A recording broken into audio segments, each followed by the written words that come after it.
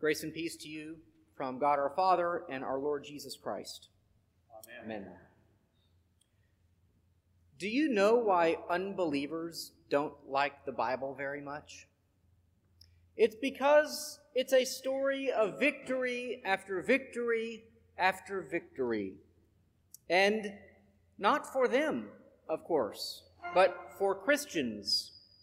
Unless we dig up some version of the Bible that rewrites everything we know about God's intervention in history, and we won't, then the Bible will always serve as a testament to God's victory in all things. Death, disease, temptation, demonic activity, and despair cannot and do not prevail against God. We see it over and over, and we see it in all three of our texts this morning. Though thought of now as a kind of dominant player in world affairs, the truth is that the church has a long history of being the underdog. Abraham was just one man who had one son, who had two sons, one of whom had 12. But then 11 of those 12, of course, put one of them, Joseph, into a pit to die, and he would go on to lead Egypt and set the stage for the exodus from Egypt and the giving of the promised land. Moses, another underdog, he said he could barely speak. The following women are said to be barren in the Bible and yet later would have children: Sarah, Rachel, Rebecca, Hannah, and Elizabeth. Jesus is crucified. We're talking about some underdogs, and the mission of bringing the gospel to the world was left only to his 11 apostles, and later the specially called Paul. David is certainly an underdog in his battle with Goliath, but we see how Jesus' great-great-great-great-great-grandfather paves the way for future victories by being unafraid and using some street smarts to defeat the arrogant. Paul, also certainly an underdog who was building and planting churches in a hostile environment with few resources. He talks about in our reading from 2 Corinthians today the very present tense nature of our victories. He says, "See, now is the acceptable time. Now is the day of salvation." That might have been hard for many of his churches to believe. He goes on then to list travail after travail, difficulty upon difficulty of bringing the Word of God to the world. The kinds of difficulties that might have stopped any other charlatan from seeing their mission through, but of course not Paul. And then there is Jesus on the sea, waves crashing about him, and he is asleep on the pillow in the bottom of the boat. And naturally, his disciples are freaking out and are angry that he can remain so chill. But Jesus knows who he is and what he is capable of. And so when the time comes, he simply speaks, and the wind and the waves obey him. His disciples are amazed, still not understanding what is going on fully, but chalk up another win for Jesus. One of many, many victories over the course of his ministry before his final throwdown at the cross and from the tomb and his ascension into heaven. With so many victories in the rearview mirror then, you would think that Christians would be a little more proud.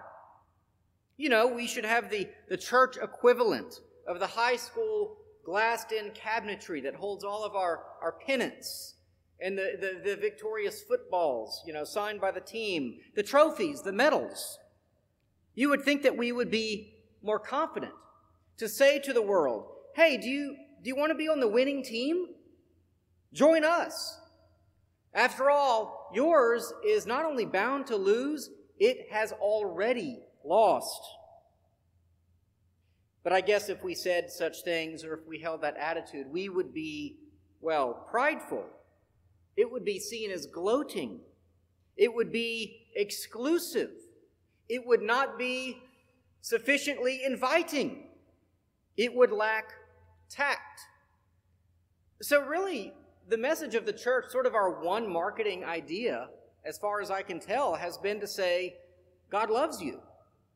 In fact, I was driving this weekend through the countryside a little. I saw a Methodist church, and it had a sign. It said, God's love is not canceled.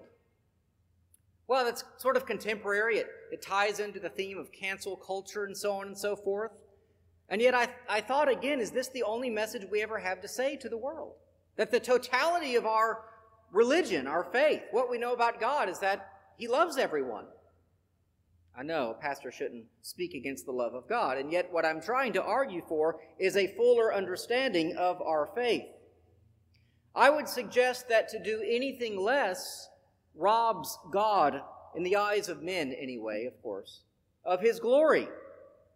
It is reducing the very thing that we should be celebrating, a victory hard won at the cross, and instead acting ashamed. This week I heard an interview by a pastor in Canada who was recently arrested in Alberta for defying orders related to COVID-19. He is the third pastor in Alberta to be arrested for his ministry. You may have seen him. There was a viral video of him yelling at health officials and fully armed police officers to get out of his church. They didn't have a warrant, and he said they were not welcome there. His name is Artur Pawlowski. He is the son of a father who escaped from Siberia under Soviet communism, and he himself grew up in communist Poland. And he worries about the ability of the state to make it illegal for Christians to gather or do ministry. This is a pastor who, I didn't know this, I learned this in the interview. His congregation is called Street Church. And what was his great crime? Well, in addition to his own church gathering, he insisted on feeding the homeless during this pandemic. And I guess it would be better for the homeless to be hungry than to run the risk of catching COVID-19 outdoors. And while this video of him yelling at health officials to get out of his church is sort of what people know, that actually follows 15 months of his being followed and fined and threatened for doing this ministry. This was just the final confrontation, except the one where he was arrested, having been pulled over on a Canadian freeway with about 20 police officers in full SWAT tactical gear. Now, of course, we can blame the pastor. That's not hard. We can blame the pastor for disobeying authorities. We could even say he was not sufficiently caring for the well-being of others. He put others at risk. I think that would be entirely unfair and set some kind of bizarre precedent that suggests that for a pastor or a church to ever disobey is always wrong. And that's just not true. But upon his arrest, he believes that he has awakened a sleeping army that is not really interested in, of course, causing people to get sick through some disease, but rather to question the rights of government to dictate the ways Christians can gather and minister to the poor. For him, it's not a question of the church being victorious, but how and when. And that's what I heard in his interview. He gave the interview, by the way, I think he was almost smuggled out of Canada while he's on bail. Probably be arrested the moment he goes back. In my more immediate circles, in the world of apologetics, I have to say that this is a way of thinking that I find to be too common. That is, instead of pronouncing the victory of the cross, we listen to the arguments against God with great patience. Apologetics, remember it's a fancy word that is just a defense of the Christian faith. It can often resemble something like begging people to believe in the God of the universe rather than proclaiming a message of victory. We always want to present ourselves in the most humble of lights, while others have no problem saying that we're fools. We'll go to the ends of the earth to meet people where they are, detailing all of the evidence for the resurrection or the existence of God, offering answers to the problem of evil, arguments for objective morality, and then apologizing in the more traditional sense of saying, I'm sorry, for all of the historic evils of the church. You know, we're so sorry for the Inquisition. We're so sorry for the Crusades, as though any of us had anything to do with any of that.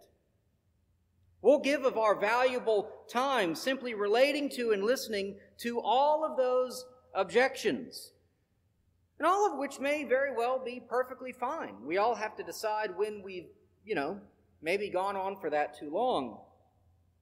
But it strikes me that we are well within our rights, or would be well within our rights, to, play a little bit of offense, right? Not to be offensive. People will call you offensive. We should know that by now, right? Because someone will always be offended by something, no matter how we do it.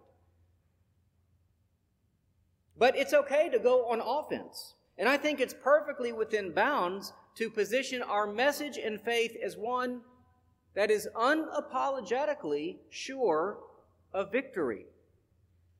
Anything less might actually be an offense to God. Yes, we're so often worried about offending our friends and coworkers and colleagues that we neglect to realize that watering down our message of victory to one that is more reasonable or modest, or maybe just the best of equally good claims, is actually a kind of denial of God. We're taking all of these great stories, we're putting them to the side, and then we empower the unbeliever to consider God on the unbeliever's terms, having set aside our most powerful evidence. And the truth is that more than evidence, we deal in proclamation. That's what we're called to do. We tell a true story, and we boldly proclaim the Word of God, and we trust that God will do with that Word what He intends to do. We trust that the people of God will hear God's Word and respond because they have been called. Jesus says the sheep will hear His voice, the voice of the shepherd. We are not desperate for anyone to respond in any kind of way. And you know what? God isn't either. Because we know that the story of God is a story of victory again and again and again. And I can't make someone see that or believe that or love that. Well, I apologize for not going particularly in depth on any one of our stories this morning. Lots of good stories and passages. Rather than tease anyone out, I simply thought it was important to remind you, followers of Jesus, that you are those who live in the wake of Jesus' many victories. It's a theme throughout the Bible, from Abraham to Moses to David to Jesus to Paul. I mean, who wouldn't want to be on the team of the guy who can make the wind and the waves obey him? And so why should we be shy in proclaiming that God without any apology? Amen.